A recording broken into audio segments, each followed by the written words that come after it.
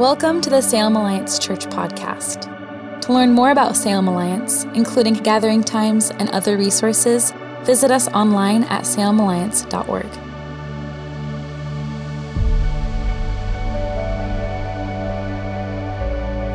Well, again, welcome this morning, Salem Alliance. So glad you're here. And if you're joining us on live stream, we're glad that you're with us that way as well.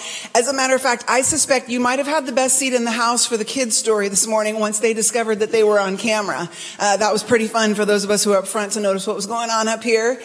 My name is Jennifer. I am one of the pastors here at Salem Alliance. It's just a joy to be with you here this morning. If you haven't yet had your fruit snacks, now is snack time, kind of mid-service snack time. And if you didn't get any fruit snacks on your way in, feel free to pop back out behind the doors and grab some. We are in Family Gathers Month, which this month we've been celebrating around the family table. The family table is one that doesn't have a kids table because what we're celebrating here at Salem Alliance is that we are a multi-generational church that is part of the family of God.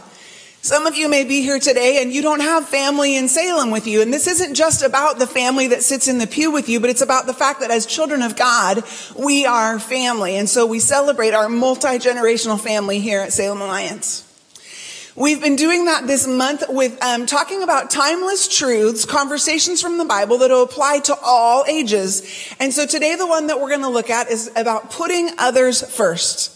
This core truth that we see throughout the Bible of preferring one another above ourselves or putting others first. So before we dive into the Bible reference here, I want to kind of think about because here's the deal. This is a core truth of the faith, but it is also one of the values of our media and our books. When you look at heroes or heroines, what are they doing? They're putting others first. Now, our culture doesn't necessarily live this, but our fiction does, right? So if you think about the Cars movie, I know I'm dating myself here for how old my kids are because they were watching Cars when they were little. When Lightning McQueen, those of you remember it, he screeches to a halt right before the finish line before he wins the Piston Cup because King had gotten in a wreck and he backs up and he pushes or bump drafts King in across the finish line in his final race.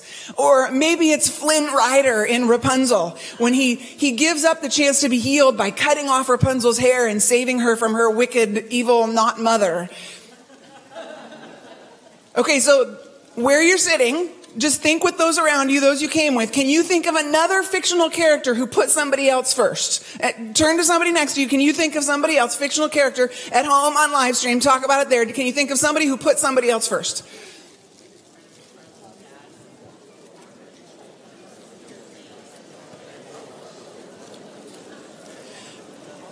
Okay, I know I didn't give you long, but I'm guessing some of you came up with one, and I'm going to be bold and ask you to yell it out today. Who did you think of?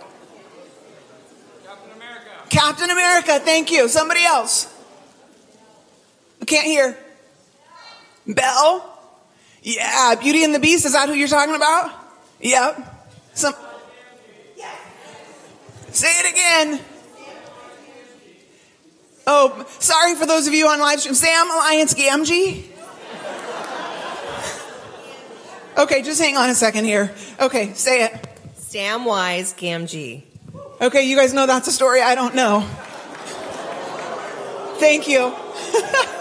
Somebody fill me in after the service. Okay, so we have examples.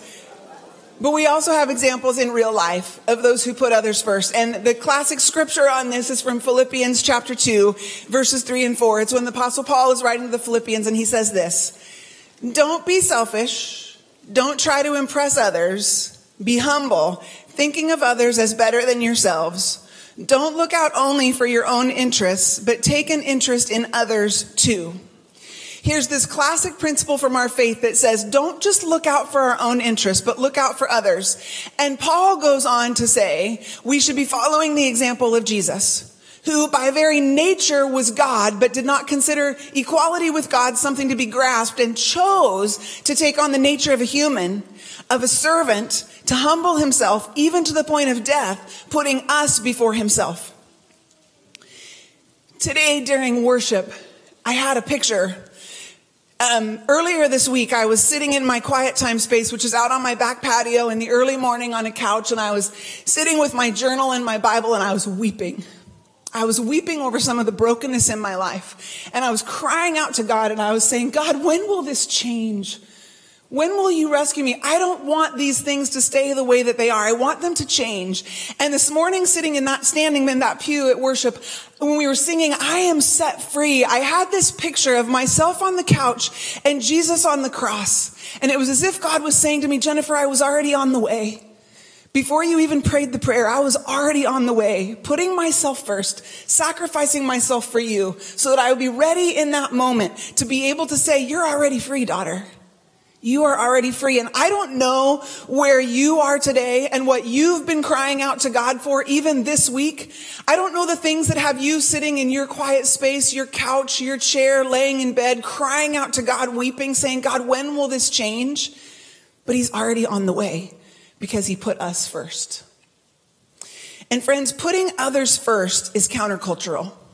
See, our culture says that the individual is king or queen, that we get to decide what we want, that whatever we want is our right, that it is our right to pursue happiness. It is our right to pursue our own good. And this message comes to us through media, through books, through friends, through advertisements. It is all over that the individual is the primary person, and God is saying, no, we follow the example of Jesus and we put others first. And yet this is hard when we live in a culture that doesn't necessarily put others first, but pursues our own personal gain as the highest value.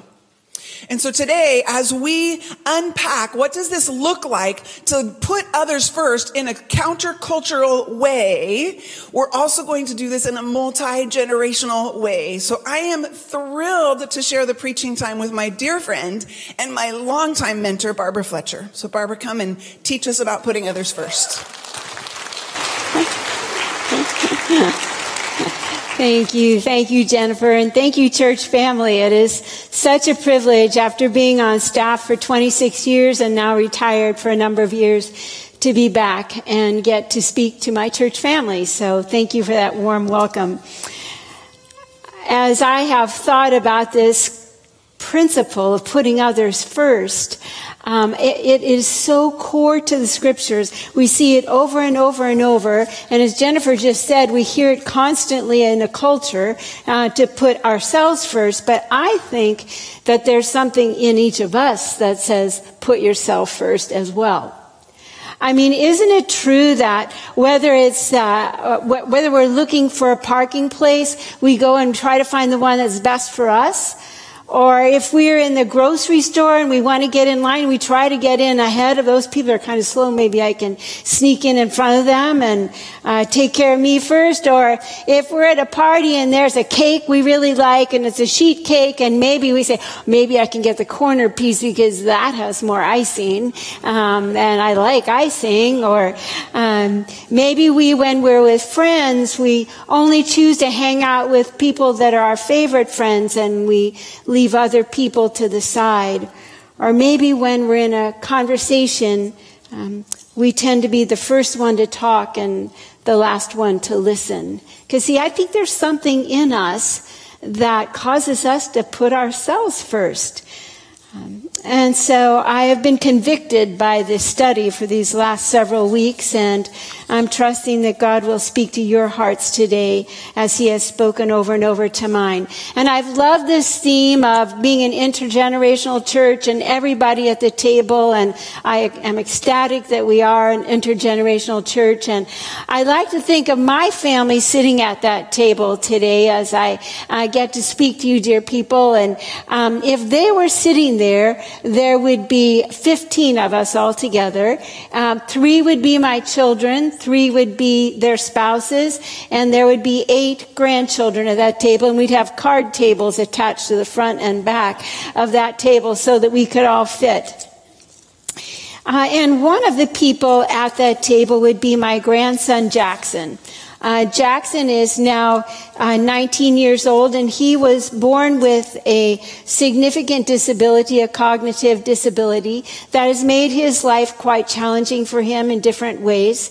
And God has really cared for him over and over and over. When he was 16 years old and a junior at South High School, he went out for, not track. Track is a spring sport. Cross country is the fall sport. He went out for cross country, and he didn't really want to, but his mom made him because she thought it would be good for him, and moms kind of do that sort of thing. And it was hard for Jackson. Cross country practice starts in August when it's still pretty hot, as we all know, and you have to run at least 3 miles at practice, and it's held in the late afternoon, and it's really hot, and it was really hard for Jackson, and pretty soon it was time for the first race, and it happened to be up in Portland, and I went up to that race with my daughter and son-in-law, and we cheered on Jackson, and Jackson wasn't able to finish the race. He ran out of steam, and he got in the car at the end of that race, and he just said, I'm a total failure. I'm a failure. I'm a failure. And we did what parents and grandmothers and grandpas do. Is Jackson, you gave it a good try. You gave it a good try. You're going to be great. Just keep at it. You can do it, and we're so proud of you. But God intervened, and God made sure that Jackson could do it. He brought a young man into Jackson's life who was also on the cross-country team. And that young man saw that Jackson really wanted to finish the races. And so he pulled back from his own best time and ran alongside Jackson to encourage him. And we have a video that I'd love for you to see about Mihir and Jackson and what happened. I knew that he wanted to finish it, and he just wanted to make sure that he had the integrity to do it. So all I did was provide him with that. It was all his job of doing it.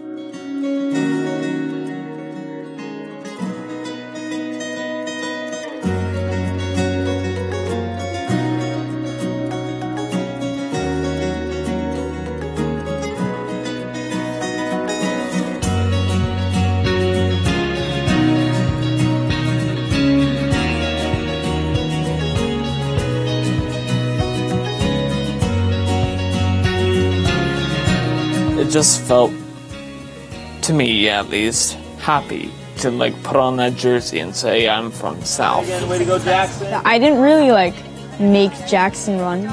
Jackson sort of ran himself. All I did was just keep telling him that he could keep going. So credit most definitely goes to Jackson for accomplishing that. And I just basically yelled at him to keep going. So, well, actually, the credit does go to you because you're the one who just was yelling at me, and the coaches were all the way over in the finish line area, and yet you decided to stay with me and encourage me. So, pretty much, credit goes to both of us. 50-50. So, yeah. Thank you. After that experience of Jackson and Mihir running together a few times, Mihir went on and did other races on his own, but Jackson had figured it out, and Jackson finished every other race that year, and again the next year he did as well. And interestingly enough, because when we put others first, it can be contagious, and it stuck in Jackson's heart how much it had meant to him when somebody helped him, and so Jackson would go at the back of the pack every practice to encourage kids that were new to the cross-country team, and he did that for the last year of his high school, and then interestingly he still goes to the practices for cross-country, and he goes to the back of the pack and he cheers the kids on so they can succeed as he succeeded. But putting others first definitely can be contagious. And so today I want us to look at the life of Jesus, or a day in the life of Jesus. And because I was preaching, I got to choose my own text, and I chose a passage that's always been a favorite of mine. It's found in Matthew chapter 14. And in that day of Jesus' life, we're going to see how he consistently had compassion and put others first. Had compassion and put others first. But that chapter starts with the story of John the Baptist. Baptist. And John the Baptist would have been like a cousin to Jesus. They were from the same extended family. They lived in different villages, so they wouldn't have seen each other every day, but they would have seen each other at family weddings and family gatherings, and they were like 6 months apart in age. And they were similar because they both had a huge heart for God. And so their hearts were bound from the very beginning. I'm convinced of that. John started a public ministry well before Jesus did, and he preached and he prophesied and he called the people to change their life and live more like God, and he led many of them to be baptized as a symbol that they were going to lead a new kind of life. And then it was time for Jesus to begin his public ministry, and Jesus went to John the Baptist and said, "Would you baptize me?" And John was pretty horrified. He understood who Jesus was, and he said, "I'm not even worthy to tie the shoes on the strings on your sandal." But he did baptize Jesus that day, and then Jesus launched his ministry. John continued in his ministry, and one of the things John did in his ministry that led to considerable problems was that he spoke to King Herod and Herodias and talked to them about how wrong it was that Herod had taken his brother Philip's wife and brought him to live with her. And Herod and especially Herodias did not appreciate that counsel at all. And they literally had John the Baptist thrown in prison. And not being satisfied with that, Herodias one night even called for him to be beheaded. And so he was beheaded. Jesus, as we begin with his life in Matthew chapter 14, has just heard this news. And so you can imagine that he who was like, maybe we could even call a ministry colleague of John's, a cousin of John's, somebody he'd known his entire life, would have been deeply, deeply grieved by what had happened, horrified by the violent death.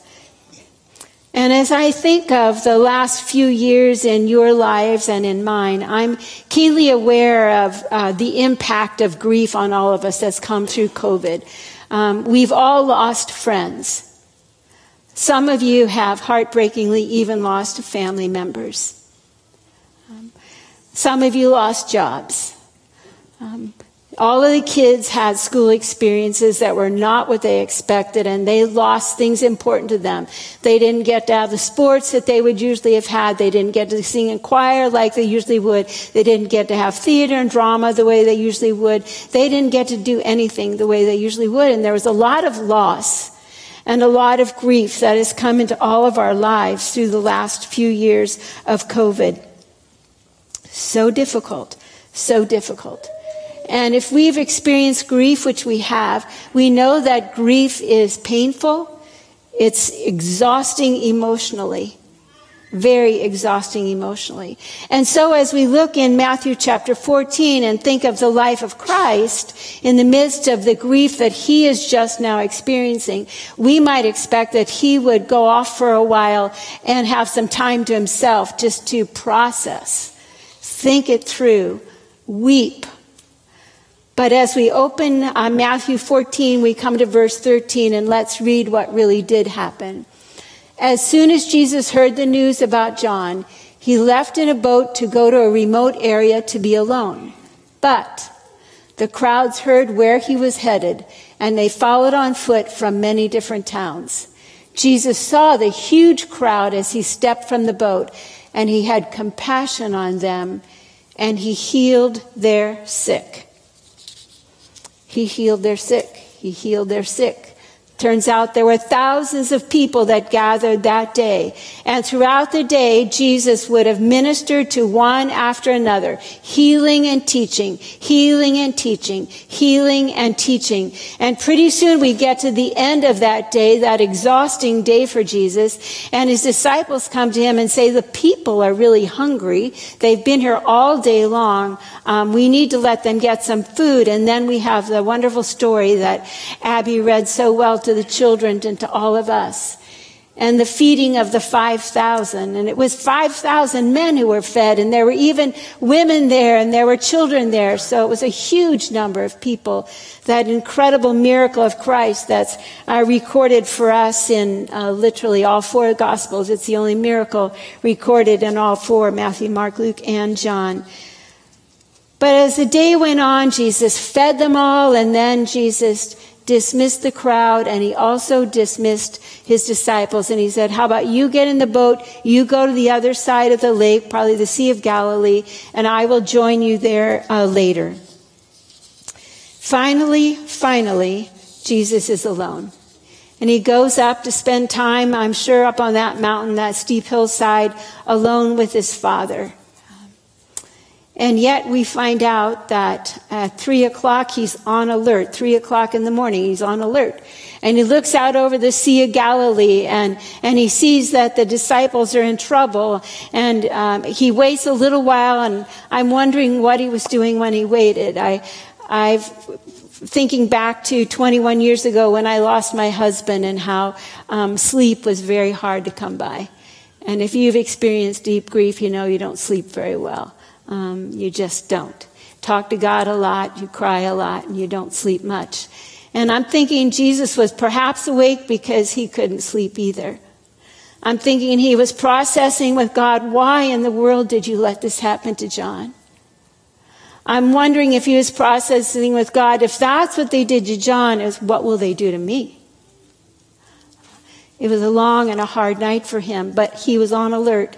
He looked out over the Sea of Galilee, and he walks out on the water, incredibly, amazingly, to get to that boat, calms the winds, and goes with his disciples in the boat to the other side of the Sea of Galilee.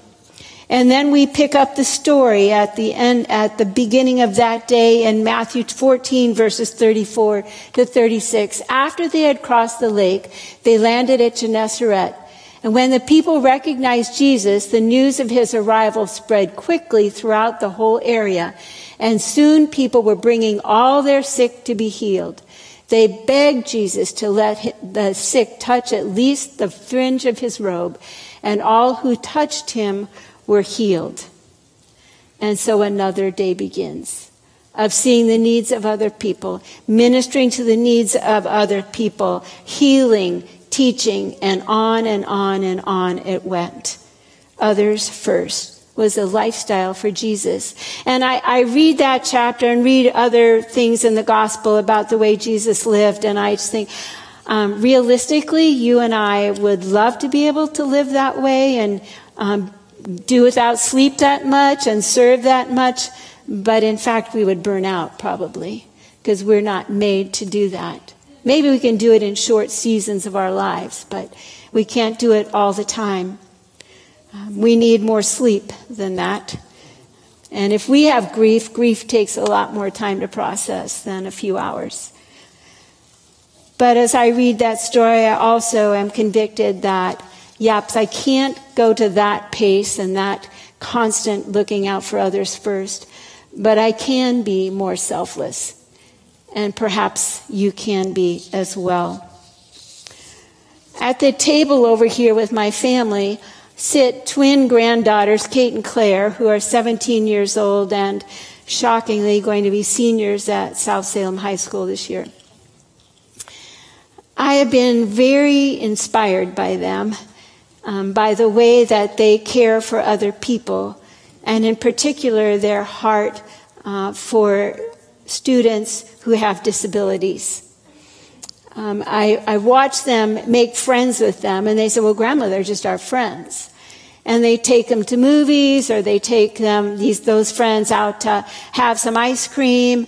When it was time for the prom this last spring, they put together a group of typically developing kids with special needs who went to the prom together, went out to dinner together, and those kids got to dress in tuxedos and fancy dresses, and the first time in their lives experience a high school prom. And then they decided this summer that, hoopla would be a lot of fun to do with our friends. So they put together a South High team and submitted it and invited some of their special needs friends with their typically developing friends. And they all went down in the city in July and played their game. And of course they lost, that was their expectation. So that was no problem. Because they were there to have fun with their friends, and they did. And when they finished their game, there was a woman on the sidelines with a little toddler in a stroller, and she came over to talk to them, and she was completely tearful because they had been so inspiring to her to see all of those kids playing together. And I have a photo that shows you why she felt the way she did. That's her little Down syndrome boy with Abe, who played on the team, who is Down syndrome also.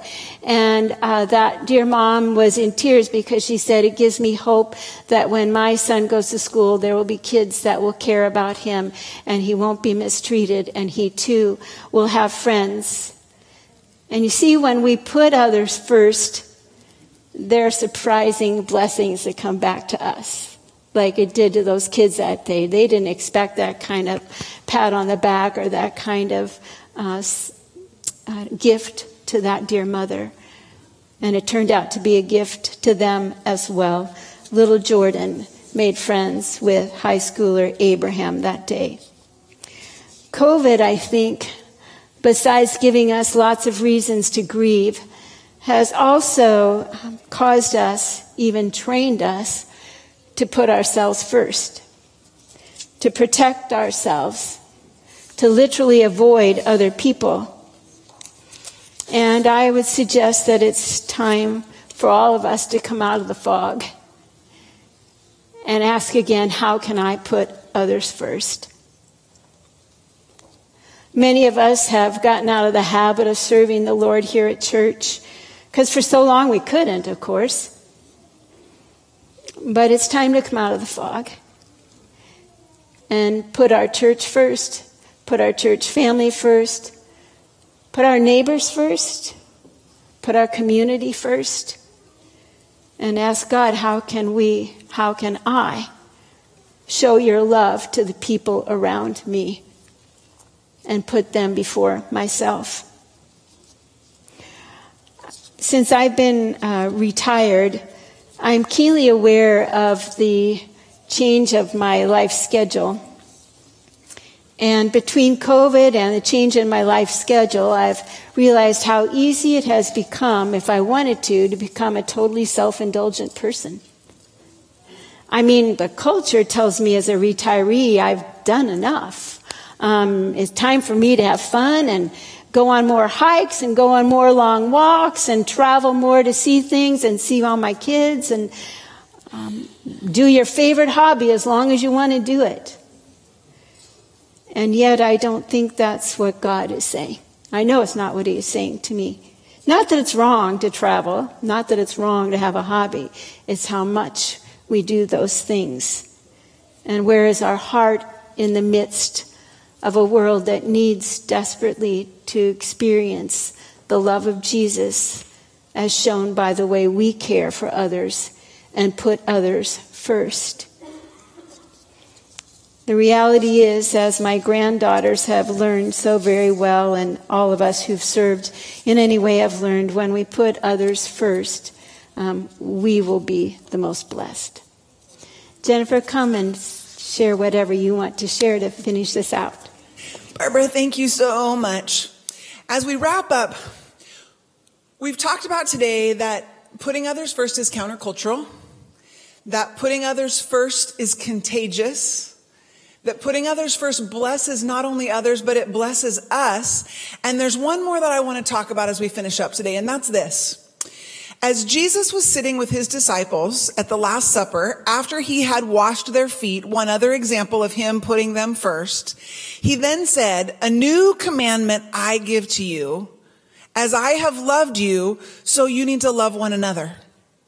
As I have loved you, so you love one another. And he took this putting others first in the context of what it means to know ourselves loved by God to such an extent that we can not only model the way that he loved, but we have the confidence within us because we know ourselves to be loved, to go ahead and put others first, to go ahead and surrender to God's way and his will, to go ahead and lay down our rights for things like happiness or security or just more rest or whatever that is that you protect, to the expense of putting others first.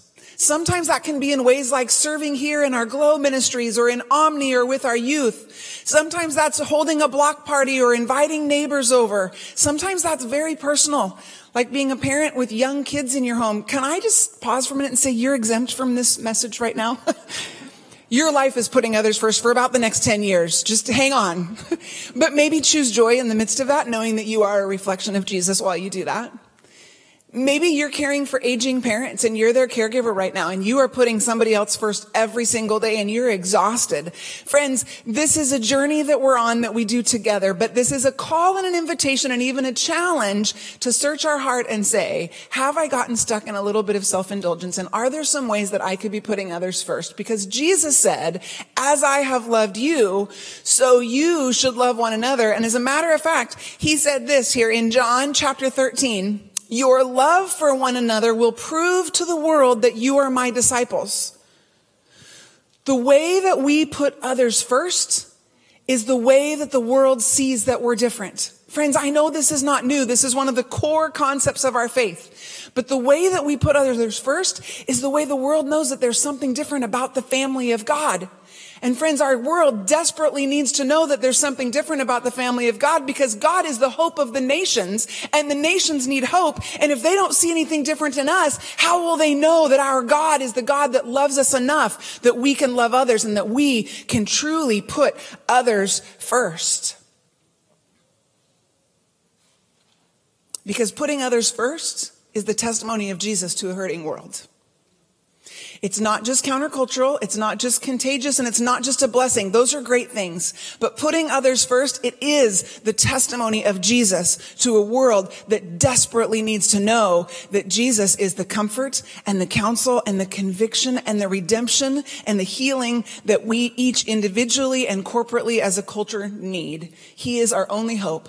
And if we will not live in light of his life and in light of his commands and truly love one another and put others ahead of ourselves, then the world can't see that there's any difference between our family table and their family table. And our world needs to know that there's a difference between those family tables. Because at this family table, there's love, there's hope, there's joy, there's connection, there's community, there's healing and redemption and freedom and salvation. And we live in a world that needs to know that. So let's be putting others first. Let's pray. God, we are so grateful that you are a God who chose to put us first. In creation, in sending your son, in dying on the cross, in modeling a life of service. You not only call this from us, but you demonstrated it. And over and over and over again, God, you have loved us so deeply, so richly, and so well. May we be people who know your love enough to pour out that love on others, selflessly, humbly, sacrificially. May we, your people, be those who put others first because that is the example that you set for us and because that is the way that you love us. We love you, God, and we worship you today. Amen. Thanks for listening to the Salem Alliance podcast. We hope you have been challenged and inspired. Salem Alliance is a community of believers located in downtown Salem, Oregon, and we are passionate about our city being a city at peace with God. To experience other messages and discover more about who we are, please visit salemalliance.org or download the Salem Alliance app. And again, thanks for listening.